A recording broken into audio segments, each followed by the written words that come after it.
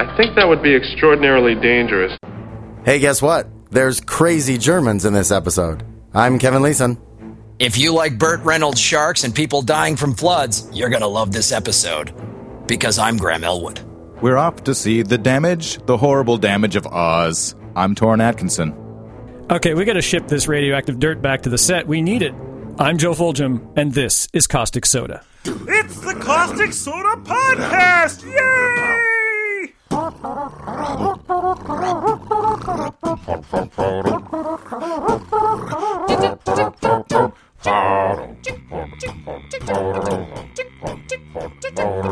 It's time to set the mics up. It's time for Tales of Woe. It's time to take the red pill on the Caustic Soda Show. It's time to do our research, unless your name is Joe. It's time to load the wiki on the Caustic Soda Show.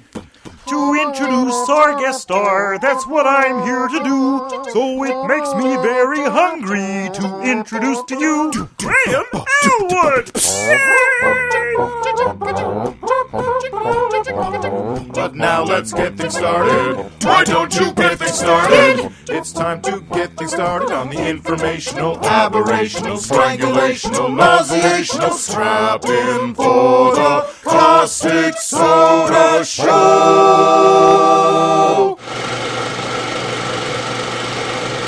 Film tragedies. So we're going to talk today about what happens on film sets when things go wrong. I guess what people don't really realize, I think in the general public, a film set is really an industrial workplace. You've got heavy machinery. It's not just glitter and glamour? Yeah, it's like everybody knows it sees the red carpet and the glitterati and the snapping of the photos and the, you know. I thought it was all just cocaine and fluffers. That too. And who is that on the line? That's a different episode we'll be talking about. I'm sorry. I haven't been introduced yet. I think it's Graham Elwood. I think you're right. From comedyfilmnerds.com. What's going on comedyfilmnerds.com? We've had a lot of exciting business going on. We're just about to release our year-end episode. I'm not sure when this is going to air, and we have a book coming out, The Comedy Film Nerd Guide to Movies, which will be out in the spring. That's exciting. We've got 13 writers contributing for like 25, 26 chapters of all different genres of movies. And then each chapter ends with like a 10 best and 10 worst of that genre. And it's what we do. It's funny and informative. So from my understanding of listening to your podcast, you have a staff of people who go out and watch movies. And who's the other host? I'm sorry? Chris Mancini. Chris Mancini, you guys also watch movies and you just talk about them. Yeah, that's basically what we do. You know, we started the site about 4 years ago and with just stand-up comedians writing, funny movie reviews. And because Chris and I are both filmmakers ourselves and stand-up comics. And all of our fans were like, why don't you guys, start your own podcast? Because Chris and I were constantly being guests on other people's podcasts like Never Not Funny and Doug Loves Movies and stuff like that. And so we just decided to do a podcast about 2 years ago, and it's a blast. And also before we get started, I want to mention that I listened to your Frank Woodward episode. Oh, nice. Wanted to ask you if Lovecraft Fear of the Unknown is yet available on Comedy Film Nerds. Not yet. We really want to. That documentary is an awesome documentary, and we really want to we're starting to carry more feature films as downloads, but he, as he said on the show, it's still sort of tied up in some sort of distribution nonsense. So to any indie filmmakers out there, if you got a good feature film, we at Comedy Film Nerds will sell it as a download, and we give you a bigger piece of the pie than anybody else would. Oh, perfect. So a marketplace. It's just like, why go through distributors and stuff? I mean, I did it with my film. I made a documentary called Afghanistan about the first time I did stand-up comedy in Afghanistan for the military. And I took it around, tried to get traditional distribution with it. Most traditional distribution deals for indie filmmakers are shitty. Like, they're going to screw you. Right. Yeah. And everything's going download anyway, so we started doing it as a pay-what-you-think-is-fair download on comedyfilmnerds.com, and it's been great. I just wanted to mention Lovecraft Fear of the Unknown because it might be of interest to a lot of our fans, as some of our fans are also fans of my Lovecraft-inspired rock band, The Darkest of the Hillside Thickets. So I happened to see that movie at the Lovecraft Film Festival in Portland when it came out. It's awesome, and hopefully we'll get the rights to it soon. And when that happens, I'll let you guys know, and you can tell all your fans, and you can sing about it in one of your ballads at your bar band show. Will do. Well, should we get into the movies then, boys? Let's do it. Movie tragedies. All right, word origin. Film comes from, it's a colloquial term for a cinematic movie, known as such because early movies were recorded on thin sheets of plastic made from the Celluloid Plastics Company of New Jersey that were treated with a thin film of photosensitive chemicals. And no surprises there. Yeah, and the word tragedy comes from Tragos and Aiden, which means he-goat singing. I thought they were like a comedy team from the 50s. Tragos and Aiden? Tragos and Aiden. Tragos is Greek, and Aiden is an Italian guy. They're from the Bronx. Boom! Together, they have a banjo, and one of them has a harpsichord. I don't know what they did. It's the precursor to Goat Boy from Saturday Night Live and his partner, the opera singer. Yes, absolutely. It was the Goat Boy precursor, without a doubt. Yeah, scholars suspect this may be traced to a time when a goat was either a prize in a competition of choral dancing or was that around which a chorus danced prior to the animal's ritual sacrifice. So, Nice. now you know. Right after they humped it. Yeah. Knowing is half the battle. I just have this impression that ancient Greeks humped everything that they had a chance to hump. They were hump-worthy. Or they thought everything was hump-worthy. Isn't that true of modern Canadians, too? Like, how is that different from regular, everyday people? Don't humans just run around and screw everything? That was my thought. Of any time and era. I mean, I'm having sex right now as we're doing this show, so it's... And theatrophobia is the fear of theaters. One of the things I sort of brought up at the beginning is this industrial workplace environment where you find yourself on film sets all the time with heavy machinery, like high-tension electricity, giant generators, and everything's got to move at a pace that is not safe. Like when you're driving a forklift in a warehouse, everything's nailed down. Right. On a film set, everything's on wheels and actually made to move. And shaky. And not so stable. And you've got crazy stuntmen and directors screaming at people. And it's just not a workplace environment that lends itself to safety, per se. In fact, I'm surprised more accidents don't happen on an annual basis. Do you think there are more accidents during the golden hour than any other time of day? Oh, because they're all racing to get it in before night falls? Yeah, exactly. For those of us who don't know out there, any of the listeners, the magic hour or golden hour is that last hour between daylight and nighttime when the sunset is particularly gorgeous. Yeah. And it has this golden hue that every director of photography in the world loves. It makes everybody look good. Well, I think, too, the other thing to bring up with regard to the difference between like a warehouse setting and a film set is everything's changing on a film set, even if they have nailed everything down. But then it's this constant flow, and there's always this like ticking clock of money being spent. Yeah. You know, it's not people just coming into a factory and doing the same job every day and punching a time clock and working a forklift. It's all this thing, and there's all these construction people, depending on how elaborate the movie is, if they're building things, and the crane, the dolly stuff, if they're doing a lot of tracking shots, and you're setting up and taking down like almost on a daily basis, even within the day, if you're changing shots. So there's all this stuff happening. There's this constant movement going on. At a warehouse job, it's relatively infrequently that somebody sets a propane bomb. Yeah, and I don't know Sticks a how many propane bomb in the lunchroom and then goes, all right, scatter everybody. This is going to work. I know it. We got to get this done before we lose daylight. Yeah, we got to make this car jump through a building. Let's go. So, yeah, you're doing all these stunts and you're using firearms and everything. It's crazy. I shot a short film. It was based on a character I was doing called Detective Kent Stryker, which was just like a parody of 70s cop shows. And we shot a little short film. God, almost 10 years ago. We had prop guns, and we had a gun that just shot like a little flash, and it made very little noise. But we went through this whole safety thing from the gun guy.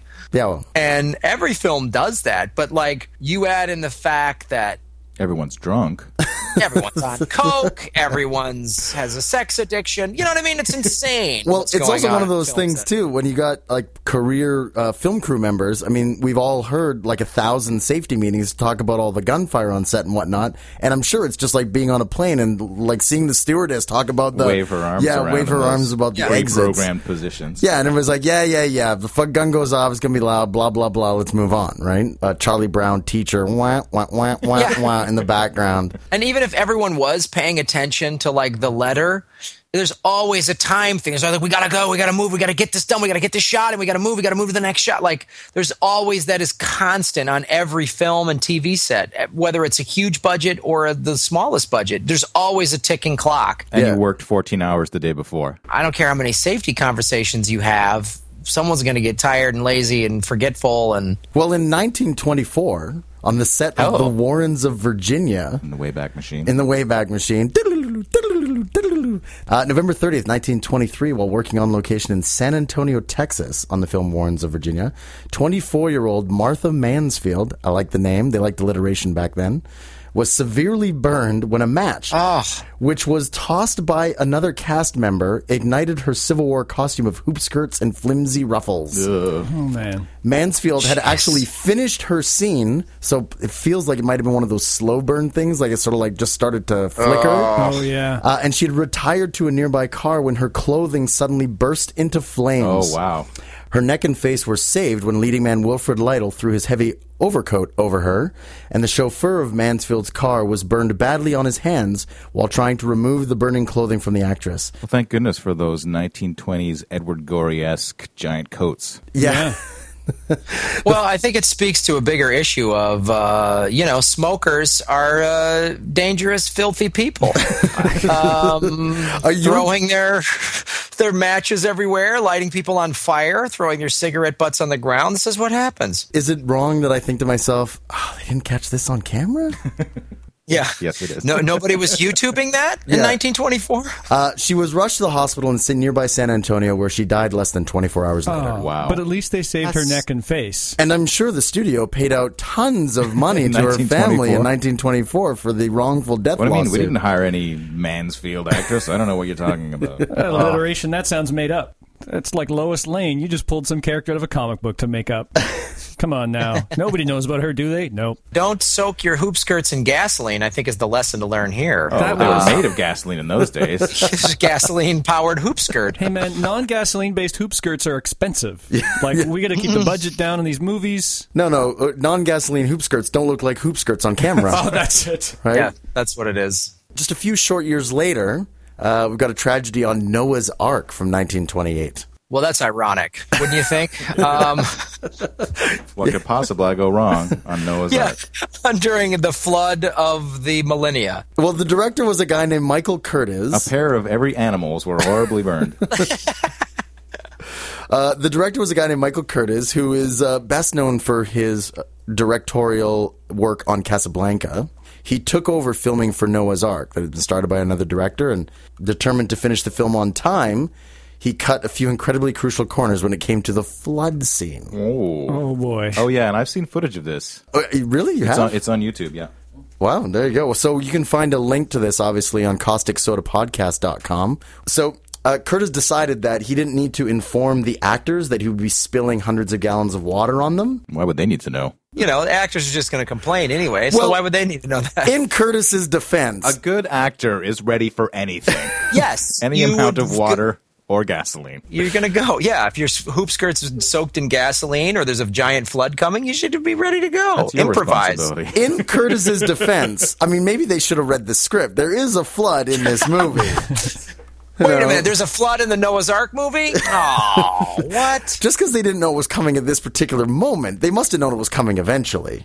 I mean, At some point. you probably had a bunch of guys just off set with hoses running pretty much nonstop for like a couple days beforehand. They must have known something was in the offing. So when the cinematographer Hal Moore asked Curtis what would happen to all the extras, to which Curtis replied famously, "Oh, they're going to have to take their chances." Oh, man. Wow. No wonder extras want to be called background performers. They want an ounce of respect. Because they weren't getting it on Noah's Ark, that's for goddamn sure. These people are extra. That's right. If we lose them, it doesn't matter because they're extra. They don't even have real names. Just set them on fire and hose them down, and who cares? Oh, you can set them on fire and then dump water on them. This is a perfect 1-2 punch and keep the cameras rolling. I call this one Smashy. Maybe he's just some sort of Travis Bickle approach to it, just like someday a real rain will come and wash all the background off the streets. Nice. You like that? That's a film reference, kids. Oh, yeah. So the DOP, Moore, pointed out that they could do almost the exact same scene with miniatures and overlays and be almost as realistic, but Curtis insisted on doing it this way. Almost as realistic. Yeah, the almost is probably what steered him away from this conclusion, obviously. Wouldn't be any cheaper, though, and that's the important part. Well, as a result of the oncoming flood, 15 cameramen and countless extras were knocked into the water and thrashed about for hours. Oh, those cameramen are expensive, though. Hours. They had to know that the flood was coming. Save the camera. Yeah. You just see all these cameras like on hands with heads below water, but the cameras are being hoisted above sea level. If they were half decent cameramen anyway. One of the leading ladies caught pneumonia. One of the actors broke 2 ribs. And according to one of the stuntmen in the scene, 3 extras drowned and one had to have their leg amputated. Ooh. Oh, man. That because there was horrifying. Giant rocks and everything in these scenes as well. That were tumbling to columns that are tumbling down and whatnot. The director of photography, Moore, later said about Curtis when he was asked, "That goddamn murderous bastard never should have permitted a thing like that to happen." Wow. So, that was one man's opinion. Boy, he just really threw his buddy under the ark, so to speak. Well, I think that if they were buddies prior to this, I think Moore drew a line at drowning extras. Yeah. He did fine. He went on to do a whole bunch of Errol Flynn movies. Casablanca. Yeah. Arguably one of the greatest American films of all time. Yeah, and he only killed like one person on that movie. Not enough floods for me. Yeah, but he strangled that hooker with his bare hands. So, Casablanca definitely needed more flooding. That's my one problem with Casablanca. Not enough floods in the North African desert. Come on, it's just about being interesting. Yeah, you're right. It's a little thing called drama, Graham. You're right. Anytime you're in a dead spot, just flood it up. Just flood it up a bit. Okay, extras, some things are going to happen. We'd just like you to react naturally. All right, let's move to 1931 on The Wizard of Oz. The Technicolor process was expensive and time-consuming, so to cut costs, the producers pushed the actors through 16-hour days, 6 days a week, on brightly lit sound stages that quickly reached more than 100 degrees Fahrenheit. That's hot for all you Canadian and foreign listeners out there. That's effing hot. The aluminum powder makeup used for the Tin Man almost killed the first actor cast on the role. An allergic reaction gave him breathing problems and horrible body cramps that made him wake up at night screaming in panic. But the studio heads didn't really believe anything was wrong until they saw him lying on a bed connected to an artificial lung. I actually know a little bit about this. The original Tin Man makeup was actually a powder, and they would take those giant powder poofs, right, and they would just poof the silver on him. They'd poof, poof, poof, and it had take a big whiff. Yeah, and had silver nitrate in it or something to give it the sheen. It did. And he would breathe in these clouds of particulate, and it tore his lung to shreds. Yeah. Because he was allergic, yeah. Yeah. Other people probably wouldn't be very good. Yeah. You'd probably be coughing for a few days, but this guy also was allergic to the substance. Yeah. And gets it into his lungs. Yeah, you read reports about it after the fact where, all his friends and family, he was never the same again. He didn't even get the benefit because he only lasted a week or two on the show. Yeah. So he didn't even get the benefit of becoming famous for being in the Wizard of Oz. Yeah, they recast the part, changed the makeup to something less dangerous, which then infected the eye of the new actor. So there's that. The Wicked Witch had it pretty rough, too. Her makeup was so heavy that for 16 hours a day, she could eat only through a straw. In an early scene, the filmmakers made fire erupt from the ground to conceal the witch's exit as she was lowered by an elevator, but the mechanism jammed and she caught on fire. Oh, Michael Jackson-esque. The actress insisted on a stunt double for the next scene involving pyrotechnics. Yeah, but then the stunt double caught on also fire. Badly burned. Yeah. So, good call. Good call on the actress part. How were they at the rap party? The stunt doubles just looking over at the actor. No, I think the stunt double should be looking over at the pyrotechnics guy and going, "You motherfucker, you goddamn." That wasn't in the script. I'm melting. That was ad-libbed. That was totally ad-libbed. Let's use it. What a world. They had no idea what they were doing in the early movie days. They were just setting people on fire and painting them with gasoline and iron, and it's horrifying. Yeah, the later stuff seems to be like, oh They're no, finding this their went footing. wrong. Yeah. Like, oops, oh my goodness, all our safety procedures have gone wrong and this horrible tragedy happened. And the earlier ones all seem to be, What's a safety procedure? Lots of people want to be in just movies, so you just take the risks. Don't be a Sally. Try to catch this bullet with your teeth, like... If you do it, you'll be famous. Yeah, kid, this is how you got it. You got to have a little moxie to work in pictures. All you have to do is call someone a Sally, and they're like, "I'll do it. I'll do it, boss. You know it. I'll do anything you want to be in the picture game." I'm going to impress that tomato with the gams." Yeah, that night dish will think I'm special. Sure she will. I'll catch this bullet with both my teeth. I got a plugged nickel for a newspaper.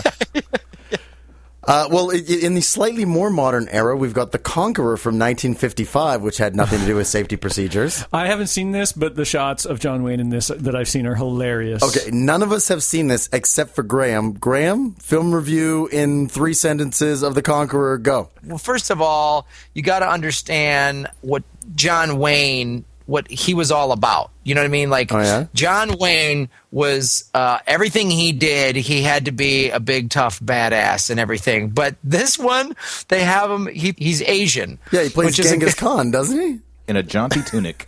You're right. He does become Genghis Khan. It's like Genghis Khan early years. So I guess Genghis Khan in the early years was a white guy. Well, he did have very squinty eyes, just generally speaking. He just squinted a lot. And Howard Hughes was behind this movie, and it is so preposterous on so many levels. It's like when John Wayne did the Green Berets in the 70s. Okay. Like, amidst all of this anti-war Vietnam and the whole controversy in America about the Vietnam War, he makes the Green Berets, which was a World War II war movie with the fun-loving backdrop of Vietnam. It's so... He just had this... so inappropriate. It's unbelievable, because it's like, yeah, we got to do this one for Miggsy or whatever. And it's like, really? Is that how they talked in the 72 and the Bush? You know what I mean? Maybe we could coin a new phrase for like a John Wayne inappropriate movie, like Wayne appropriate or something. It's totally Wayne appropriate.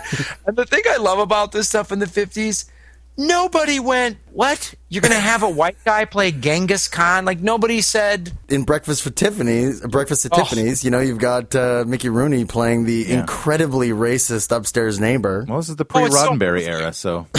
Yeah, it is. That's a good point. Wow. So, The Conqueror, this John Wayne masterpiece from 1955, was shot in the Canyonlands around the Utah town of St. George. Did you say Candylands? I think I said Canyonlands. No, I heard Candylands. So they still shot it in, like, Monument Valley in Utah. Like, that's where he did all, like, John Ford and Howard Hawks and all those John Wayne movies, Westerns, were always shot in that part. And they still shot it there. It's just like they must have used the same horses and the same guns. And they just like, here, Johnny, squint it up and get him a robe. Yeah, this will be a great picture. Well, I remember the sitting rock from The Searchers. Yeah, there you go. Yeah, exactly. Some of the fun stuff that happened in the course of filming, where they regularly reached 120 degrees Fahrenheit heat, That's which even hotter again, than 100. for our international listeners, is fucking hot.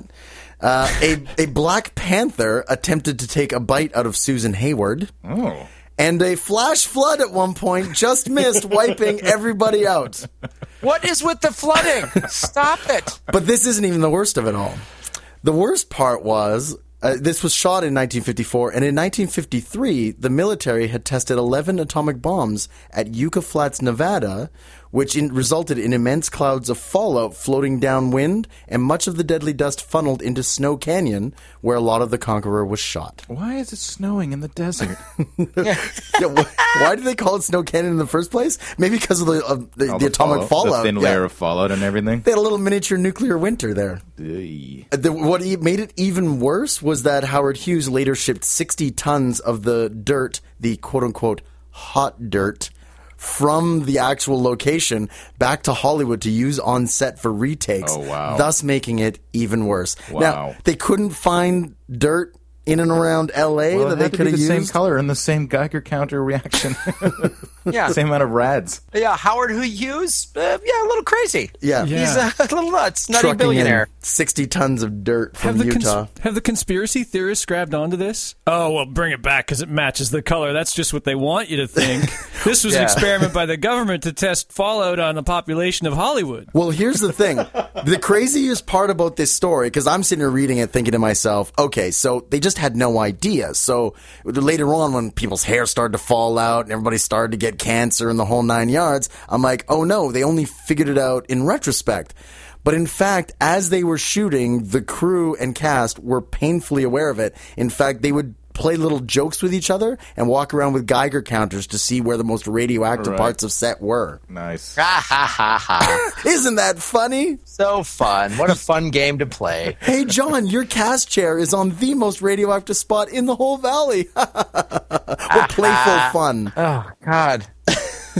And Susan Hayward, by the way, was this red-haired woman who, in this plot, she falls in love with the John Wayne Genghis Khan. The hot blonde, a hot redhead in... Yeah, there's a lot of hot redheads in 13th century Mongolia or whatever. Like that's totally where they were. But by the end of the shoe, it was a glowing red. Yeah, she was so glowing. She was just wonderful. Maybe that's where Genghis Khan got his power, from the gamma radiation like the Hulk. Don't make Genghis angry. Genghis will conquer the world. Actor Pedro Armendariz developed cancer of the kidney only 4 years after the movie was completed, and later shot himself and learned his condition was terminal. Ooh.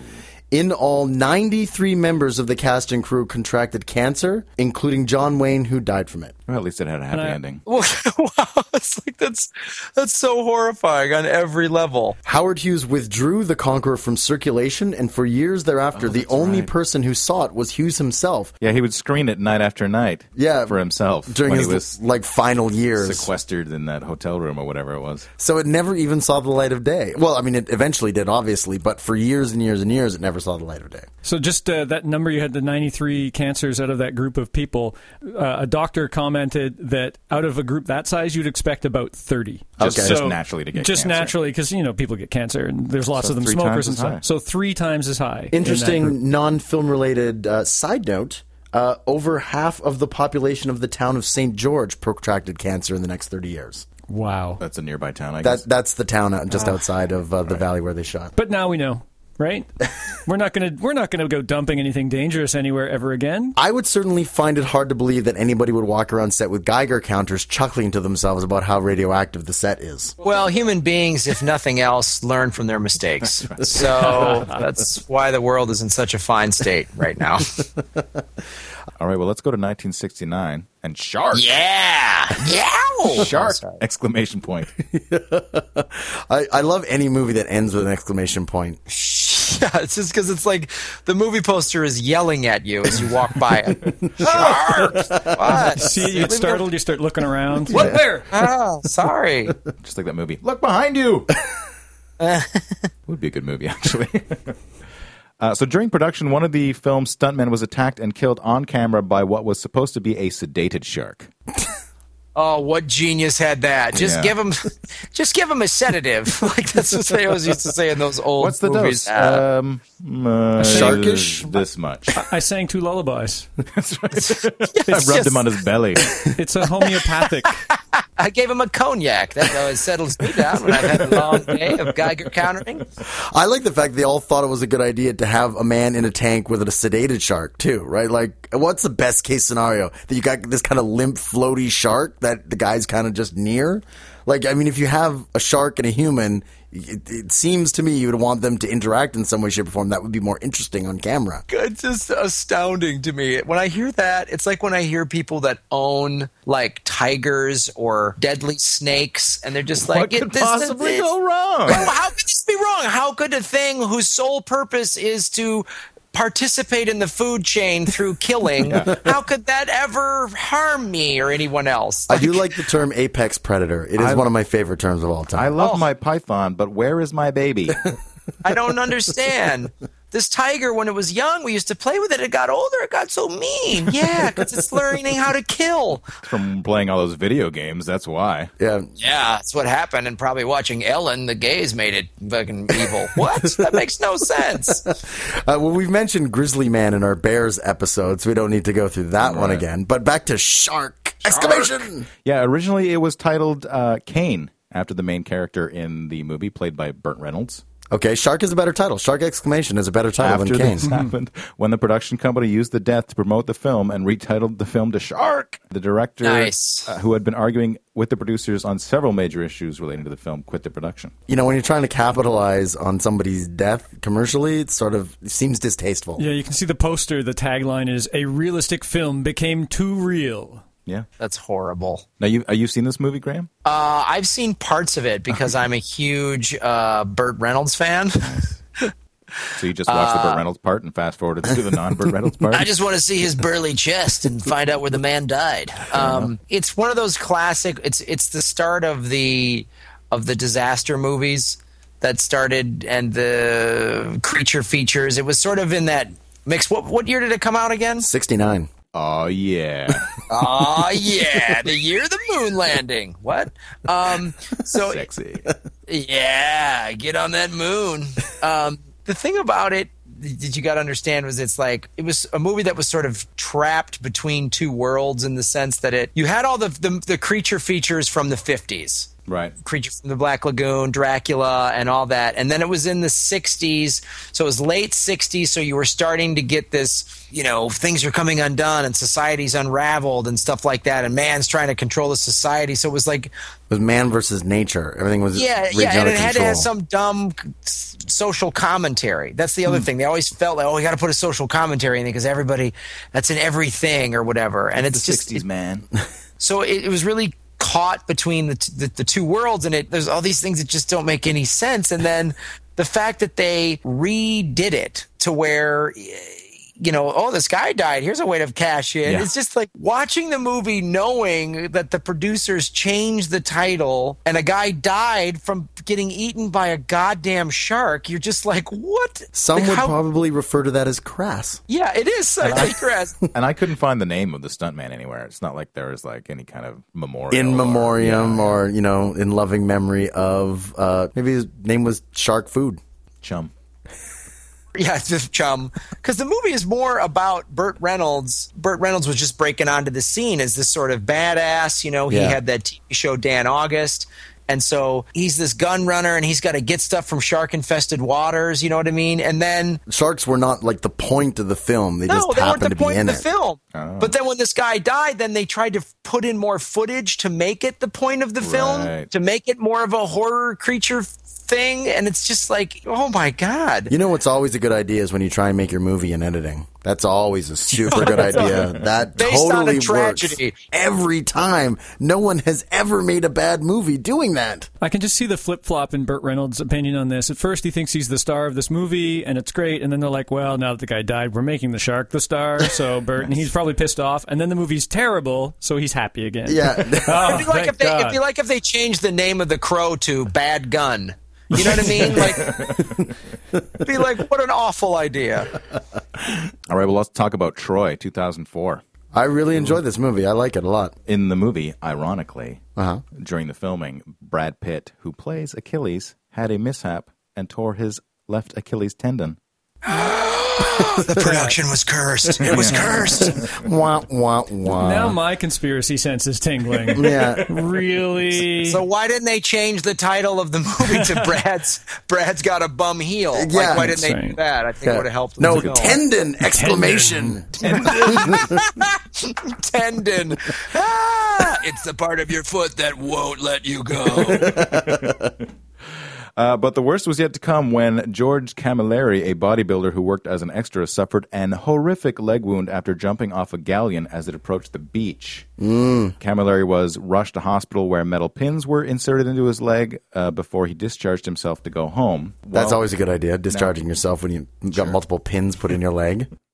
Now, during this time, Brad Pitt did go to his place quite often and play poker, and gave him a TV set and a DVD player and a selection of films to amuse himself. Don't you just want to hate him and you can't? Yeah, I know. God That guy. 2 weeks later, he had a heart attack caused from a blood clot in the leg. Oh, no. He recovered, but then he had another heart attack from the blood clot in the leg man. and died. Oof. But the worst part was Brad claimed that the filming was torturous for him due to the fact that he had to quit smoking. Oh. So let's all remember that and have a moment of silence. Yeah. This reminds me of a movie that I worked on. I worked on the second Underworld movie, Underworld Evolution, and we were shooting up on a mountain. For anybody who's seen it, the opening sequence, which is kind of back in time, where all the vampires show up on horseback to wipe out a bunch of lichens that are hiding out in this small village. Lichens, is it like mold? I know. I always wondered about that word that they chose. Yeah, not Lichyclant. Oh, okay. What's Kate Beckinsale like? Is she nice? Kate Beckinsale is the most beautiful woman you've ever seen in person. She puts the Beckon in Beckinsale. Yeah, that's what I'm talking about. I mean, I've worked with like big stars of just about every variety, and I got like total mush mouth when I met her the first time. I actually went when she got out of the car and said good morning to me, and my heart went a little pitter patter. But was she nice, though? Was she pleasant? Yeah, no, she is an absolute sweetheart, and she doesn't seem old enough to have a child as old. Like her daughter at the time was like 10 years old or something like that. What? Yeah. I didn't even know she was married. She was married to a cameraman, and then did the first Underworld movie and left her cameraman husband for the director, Len Wiseman. A little on-set love triangle. Can you imagine being the cameraman working on the movie, and then your wife cheats on you with the director, and then leaves you midstream?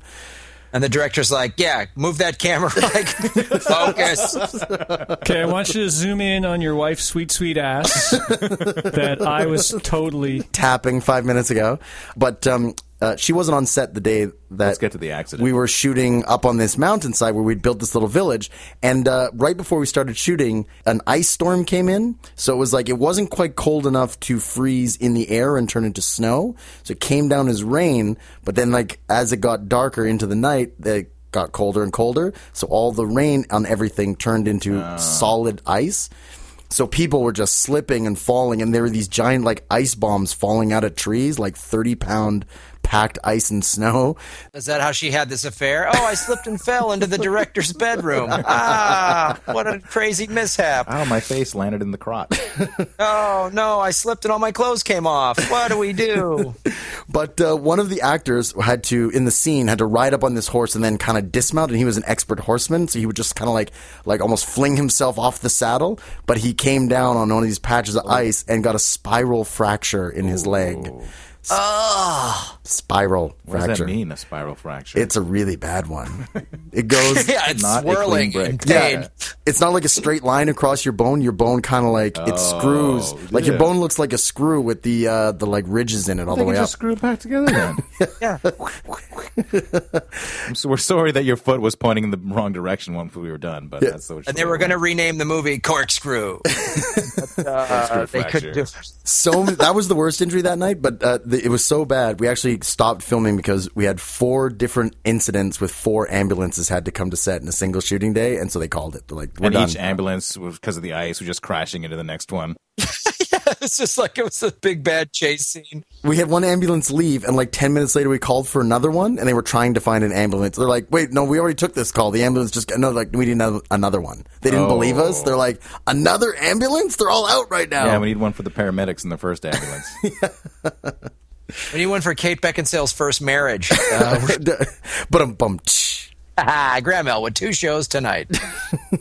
All right, so a movie that I have not seen, much to the chagrin of my brother, Fitzcarraldo from 1982. I've seen Fine my piece fair of share filming. of Werner Herzog movies, but I haven't seen this one.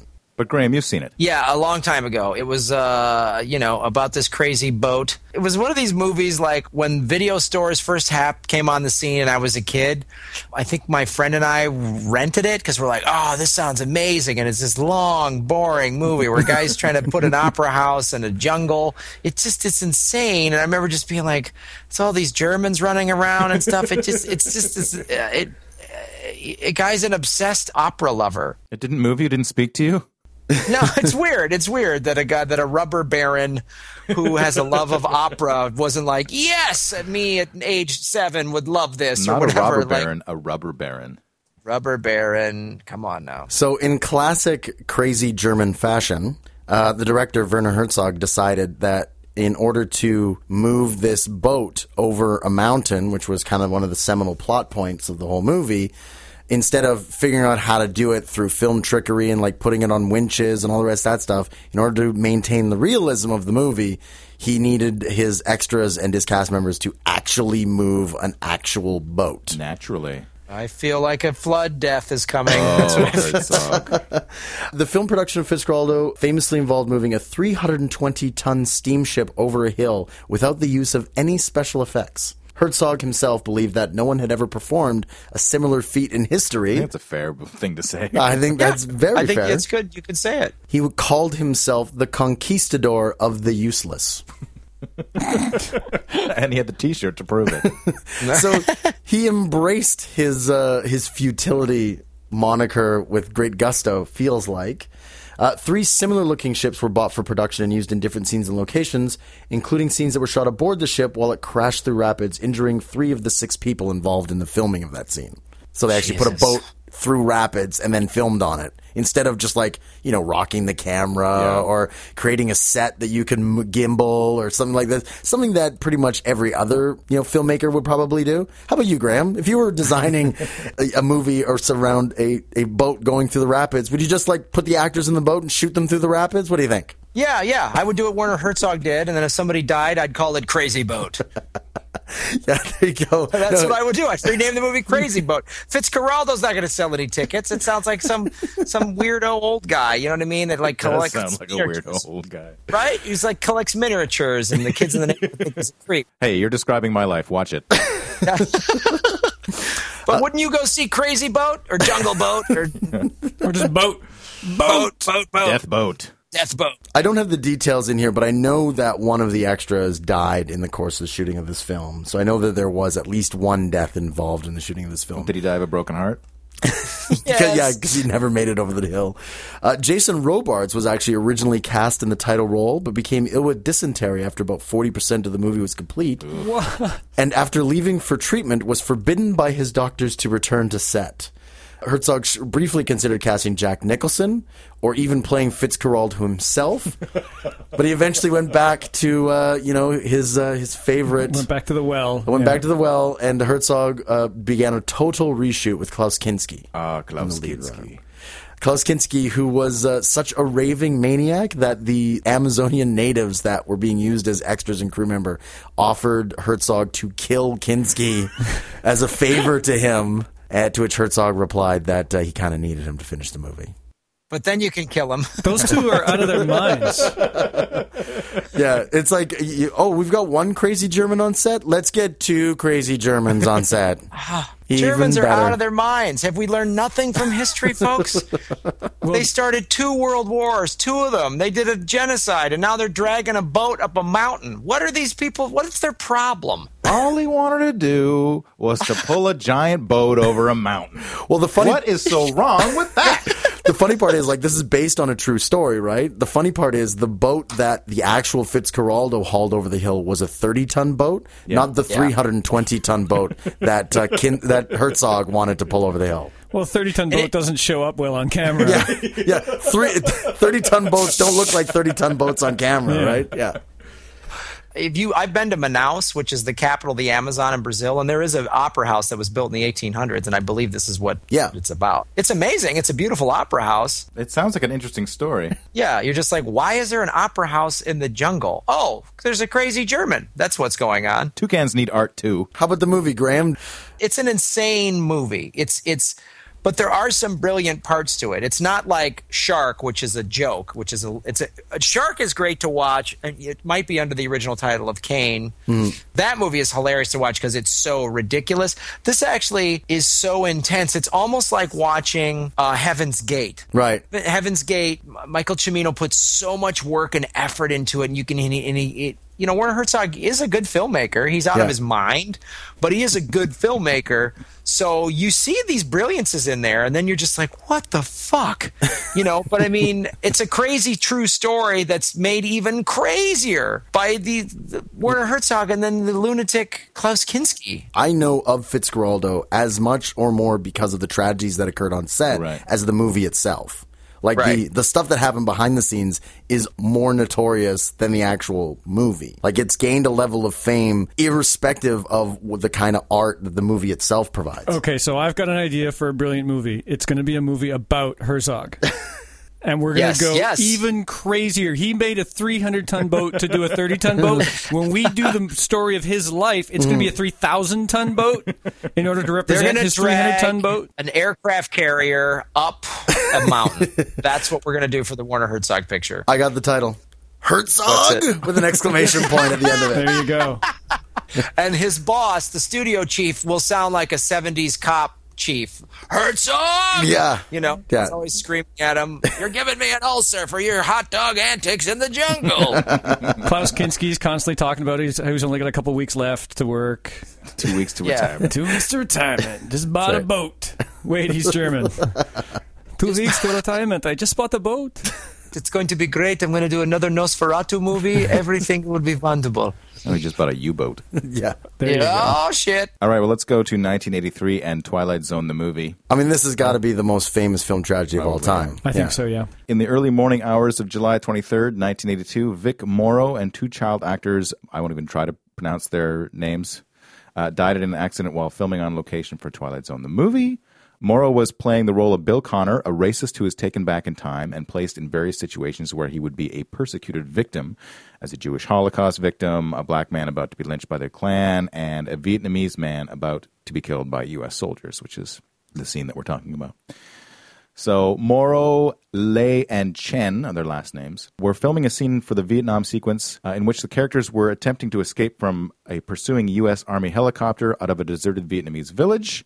The helicopter was hovering at about 25 feet above them when a pyrotechnic explosion damaged it and caused it to crash on top of them, killing all three instantly.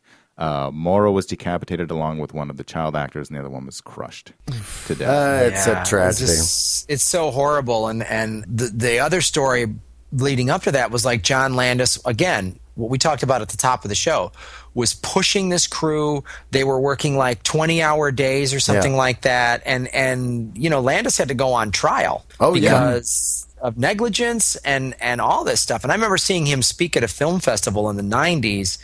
He's an interesting guy, but then he was like, said something like, "Oh, actors are a dime a dozen," or whatever. And me and a friend of mine just looked at each other like, "Are you kidding me?"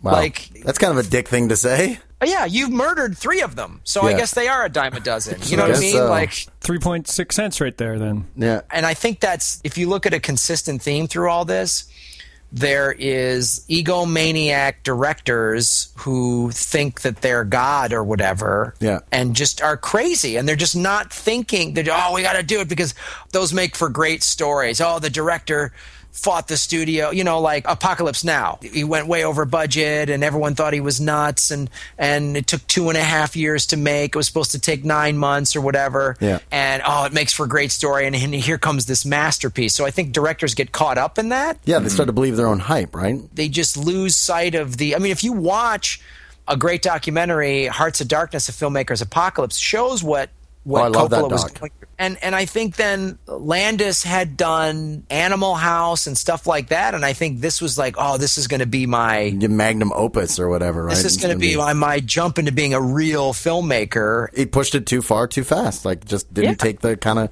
right care and procedure. One of the things we always say on set whenever we do a safety meeting with my business partners. No helicopter decapitations today? Not on my watch? No, that's how we start. That's how we start. We end it with, I don't like any of you enough to spend 6 months in court with you, so let's be safe. Yeah. And you think about that, and you know anyone involved is just like, I can't imagine the regret in any of these movies of somebody just going, if I would have just done something a little bit different. We just would have said, you know what, I'll take the heat from the studio. We just got to take a day off, or we got to cut the shoot day at 12 hours instead of 18, or what. Or maybe the helicopter can be 50 feet above the ground instead of 25. Yeah, why am I being so crazy? Like, what is any of this? You're ultimately still just making a movie. I've been working in show business since I was 18. It's the only job I've ever had. I have no marketable skills, and I can tell you that the degree, especially in LA, but I'm sure you've seen it working on pictures up in Vancouver, the degree of people who take themselves way too seriously, it's just like, you know what? we're just making entertainment. Yeah. That's it. And even if it has some sort of social message and can maybe affect change, hey, great. The Harvey Milk movie with Sean Penn and Paul Blart Mall Cop are both selling popcorn. And yet killed dozens of people on each of those productions, right? Like there was an absolute bloodbath on Milk. Paul Blart killed people's intelligent senses of humor. Oh, okay. Kevin James has been murdering people's brains for years. But you know what I mean? Like anytime, and I guess part of this comes from like having done shows in Iraq and Afghanistan and really seeing people put their lives on the line for real. And you come back and you work on a movie, and yeah, there's a lot of money involved, and there's pressure, and you got to deliver. And Mr. Elwood, did you just give us some perspective? I'm not 100% sure we're in favor of that on this production. Sorry, it's nothing we've ever encouraged on the show before now. It feels like we're ending it. This is the you see to me part. This is you, Doogie Howser, sitting down, and it seems like maybe comedy isn't worth death. I've learned something today. Maybe silly movies that people see in multiplexes eating Twizzlers isn't worth a child's life. Or two, as the case may be. The more you know. Another super famous film tragedy, of course, is 1993's The Crow. Mm-hmm. Brandon Lee shot by a blank and expiring as a result. An article from Martial Arts Illustrated describes the incident thusly. A few minutes before the fatal scene where Brandon Lee was shot, the actor Michael Massey, who played Fun Boy, pointed the actual .44 Magnum at Lee in order to save time. After these trial scenes, the prop master filled the Magnum with blanks, but forgot to check the barrel. Apparently, the arms master whose job this was away from set for the day. Oh, that's a good idea. Let's not have the armorer on set when we're going to shoot guns at our lead actor. A few days earlier, not having any such blanks, a DIY guy on set had emptied out real bullets to use in their place, and when fired, a light detonation due to the remainder of powder forced a piece of cartridge into the barrel, blocking it. As nobody took the trouble to check and clean the gun, it was in this state that the .44 Magnum came to be used in the scene. The cameras started rolling. Michael Massey took up his position a short distance away. Too short, as all the professionals will tell you, as a blank fired at a few meters can cause serious damage. Added to this, Michael Massey, off balance, fired right at Brandon instead of aiming just above the shoulders. I mean, that's industry standard. Like, even when you're firing in the direction of, extras or other stuntmen or whatever, you can never tell on camera if they're firing directly at them or not. You always fire over their head or to one side of them or the other. Right. Because from camera's perspective, 9 times out of 10, you're shooting like over the gun onto the receiver of the bullets, and that angle it's got a really wide degree that you can turn it, and it still naturally looks like you're shooting in the direction. Unless you're Werner Herzog. Yeah. In which case you have to actually shoot real bullets at them, and they've got to dodge. Yeah. So when the shot was fired, the sound was deafening. The powder from the blank violently thrust the cartridge in Brandon Lee's direction. As planned, the star pushed at that instant the button on the detonator, releasing the blood sac he was wearing. Seriously injured as the scene dictated, Brandon Lee drags himself along the floor while the actor David Patrick Kelly hurls abuse at him. As a result of the tension created by the scene, nobody suspected the accident as of yet. Wow. There was a general feeling that if Brandon Lee wasn't following the plan precisely, it was due to the fact that he was a great actor, that he improvised. Less than a minute later, everyone became aware just how serious it was. So there was no, tap out signal, yeah, there was no safety word or anything like that. Yeah. It's like, I've been shot, I'm going to crawl over here and make groaning noises. Here's the thing.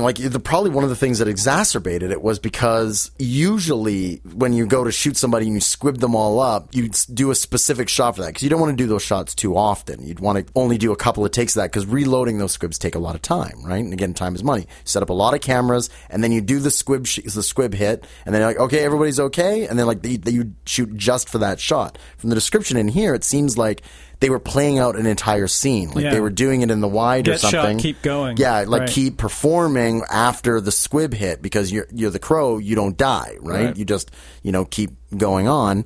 And so that's probably made it worse because he's rolling around in agony, dragging himself across the table when he's actually been shot. That's instead of everybody saying, "Hey, are you okay?" and him going, "No, I'm not okay."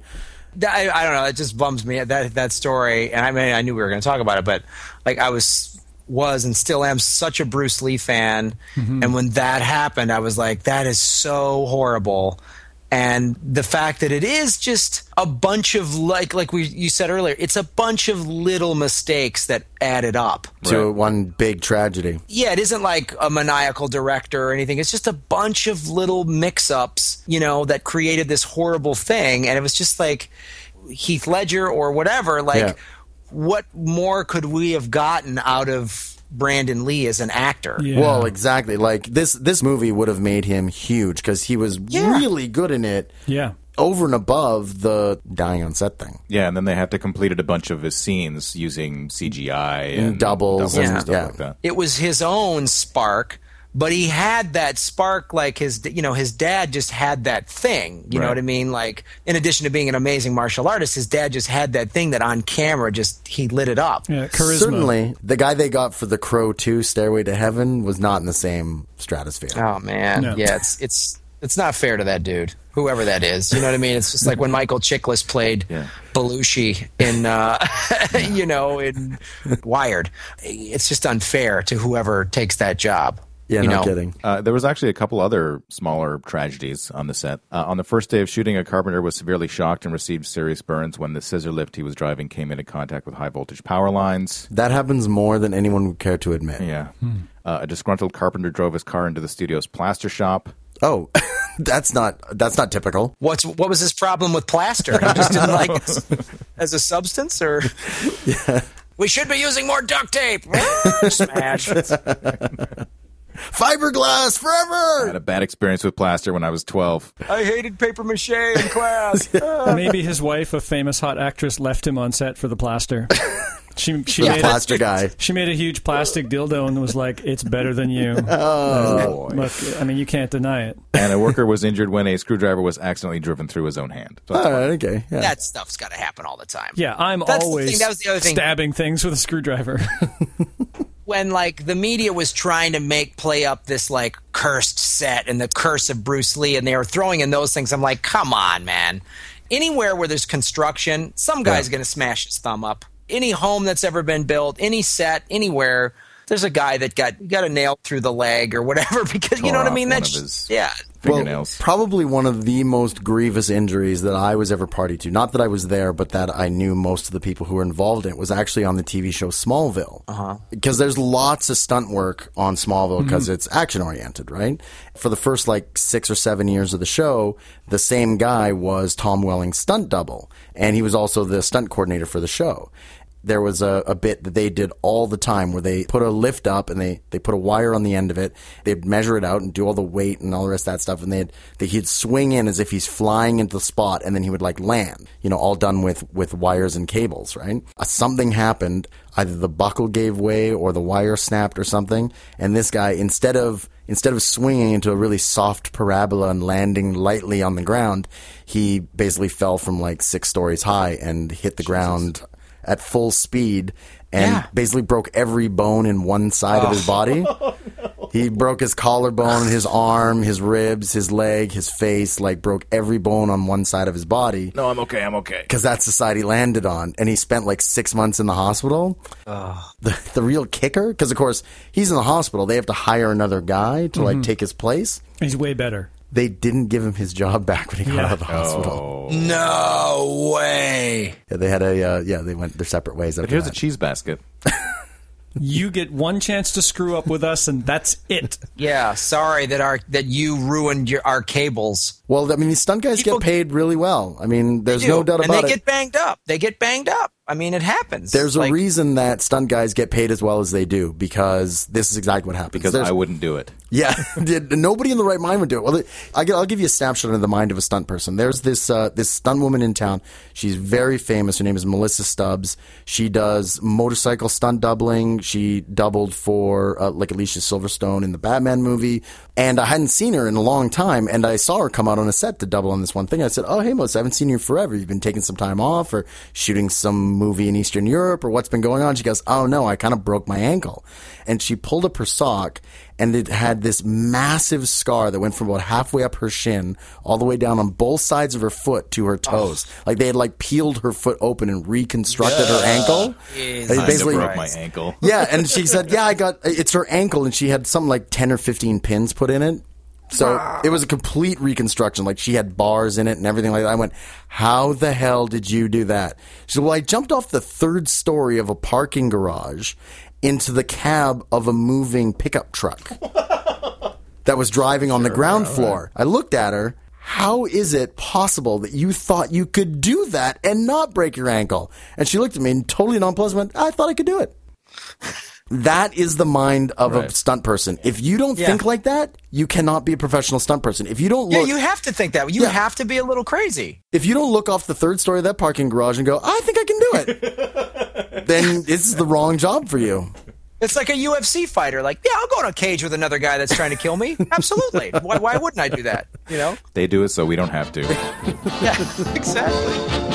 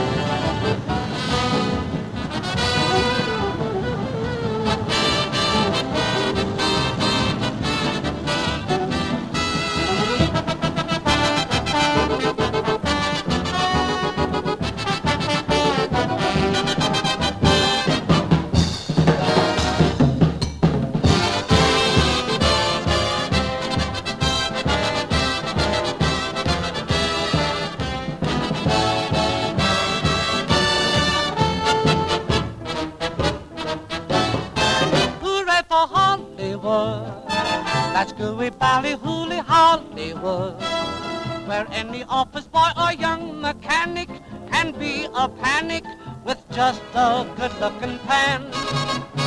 And any shop girl can be a top girl if she pleases the tired businessman. Hooray for Hollywood! You may be homely in your neighborhood. Bum, bum, bum, bum, bum, bum, bum, bum, bum, bum. To be an actor, see Mr. Factor, you make your kisser look good. Go out and try your luck, you may be Donald Duck.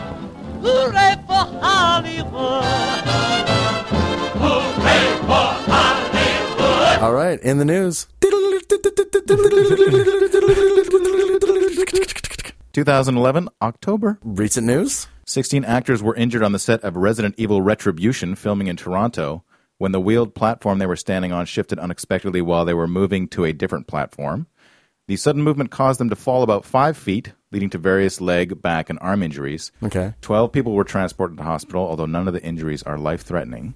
Emergency responders got a big shock when they first arrived on the scene. The injured actors were made up like zombies, creating the appearance of horrific wounds and making it difficult for emergency responders to initially assess the situation. That's awesome. Ambulance staff and firemen that attended the stage collapse scene in Toronto had to distinguish between the actors' real injuries and the makeup and fake blood that is part of their Resident Evil 5 zombie costumes. Of course they do. Okay, I don't know who on set is responsible for this decision, but I know somebody was freaking out going, should I just get them to take their makeup off because it would be safer to find their injuries, or should I save money and not have them do it?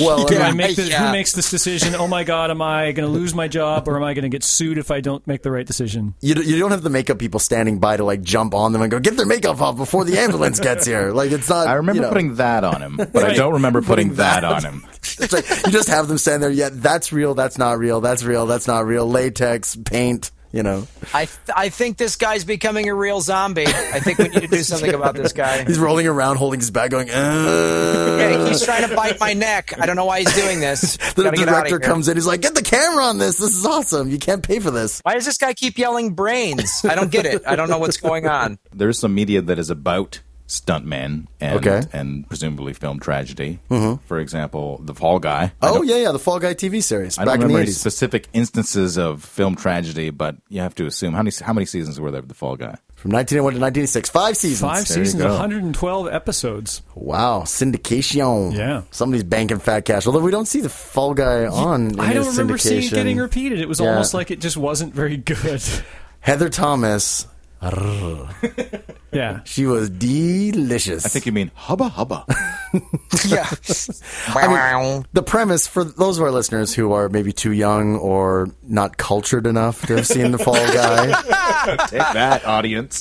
Lee Majors plays a professional stuntman, and they get into a situation every episode where they have to like solve a mystery or a crime or a murder once a week for 5 years. for 5 years. Well, he moonlights as a bounty hunter. Yeah. Like that's his moonlighting job. Yeah, He's True enough.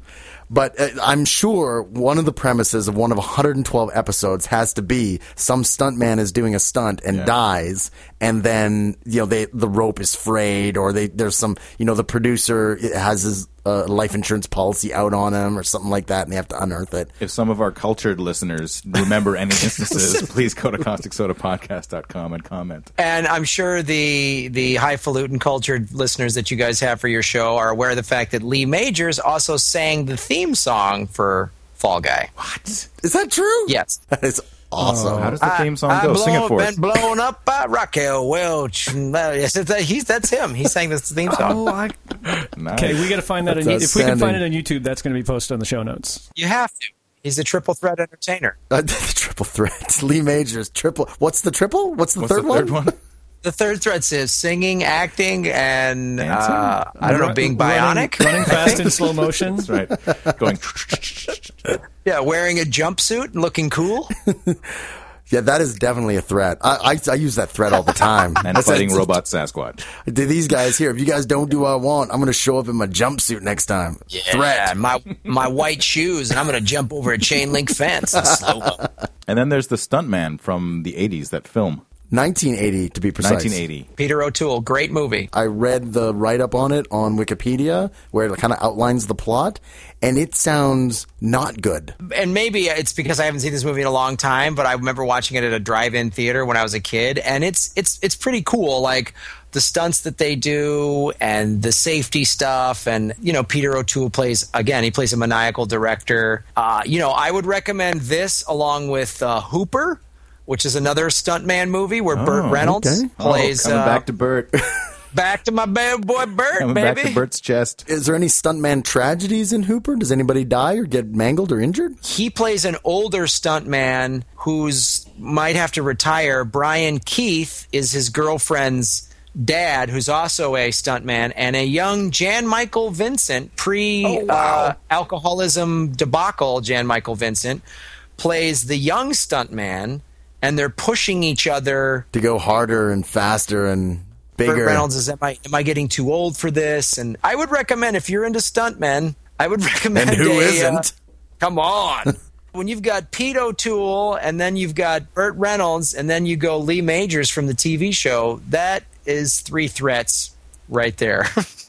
But Hooper and Stuntman are good movies. I wanted to mention one last thing. The Real Ghostbusters episode. Take 2, written by J. Michael Straczynski. Oh, okay. So got some comic nerd cred in there. The Ghostbusters are hired as consultants on the movie of their life, namely Ghostbusters. Yeah. And they are flown to Hollywood to visit the set. Cut to a scene of some crew opening a giant trap door that hasn't been opened for 20 years since, quote-unquote, the accident. Oh, my. Okay. Naturally, there's a ghost. Of like a dead stuntman? Yeah. They don't specifically say it's a stuntman or who died or what the accident was. Right. But they have to fight the ghost. And the kicker is, after they get to the set, their proton packs were replaced by props. Oh, no. They have to use their guile to fight the ghost. Their guile.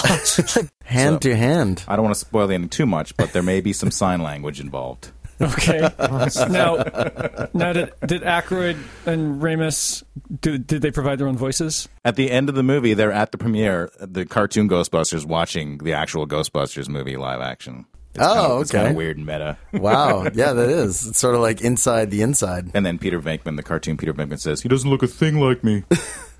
That's good comedy right there. Dun and dun.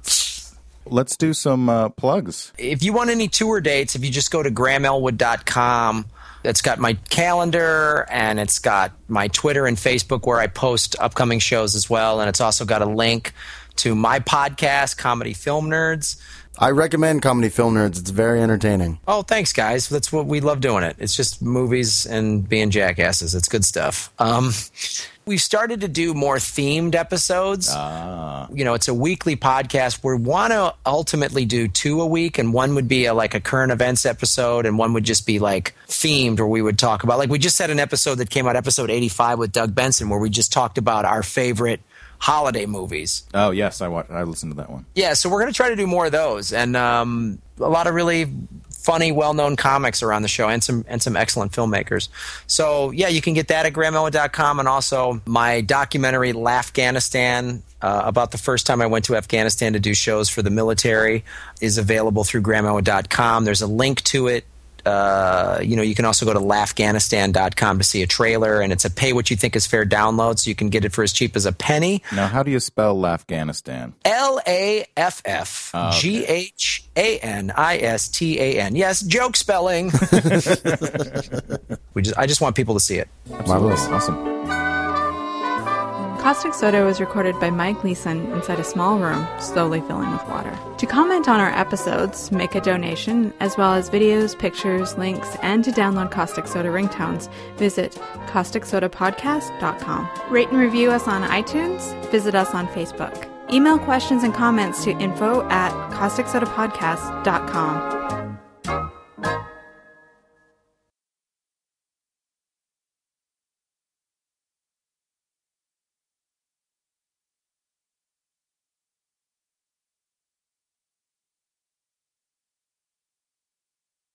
So suffice to say,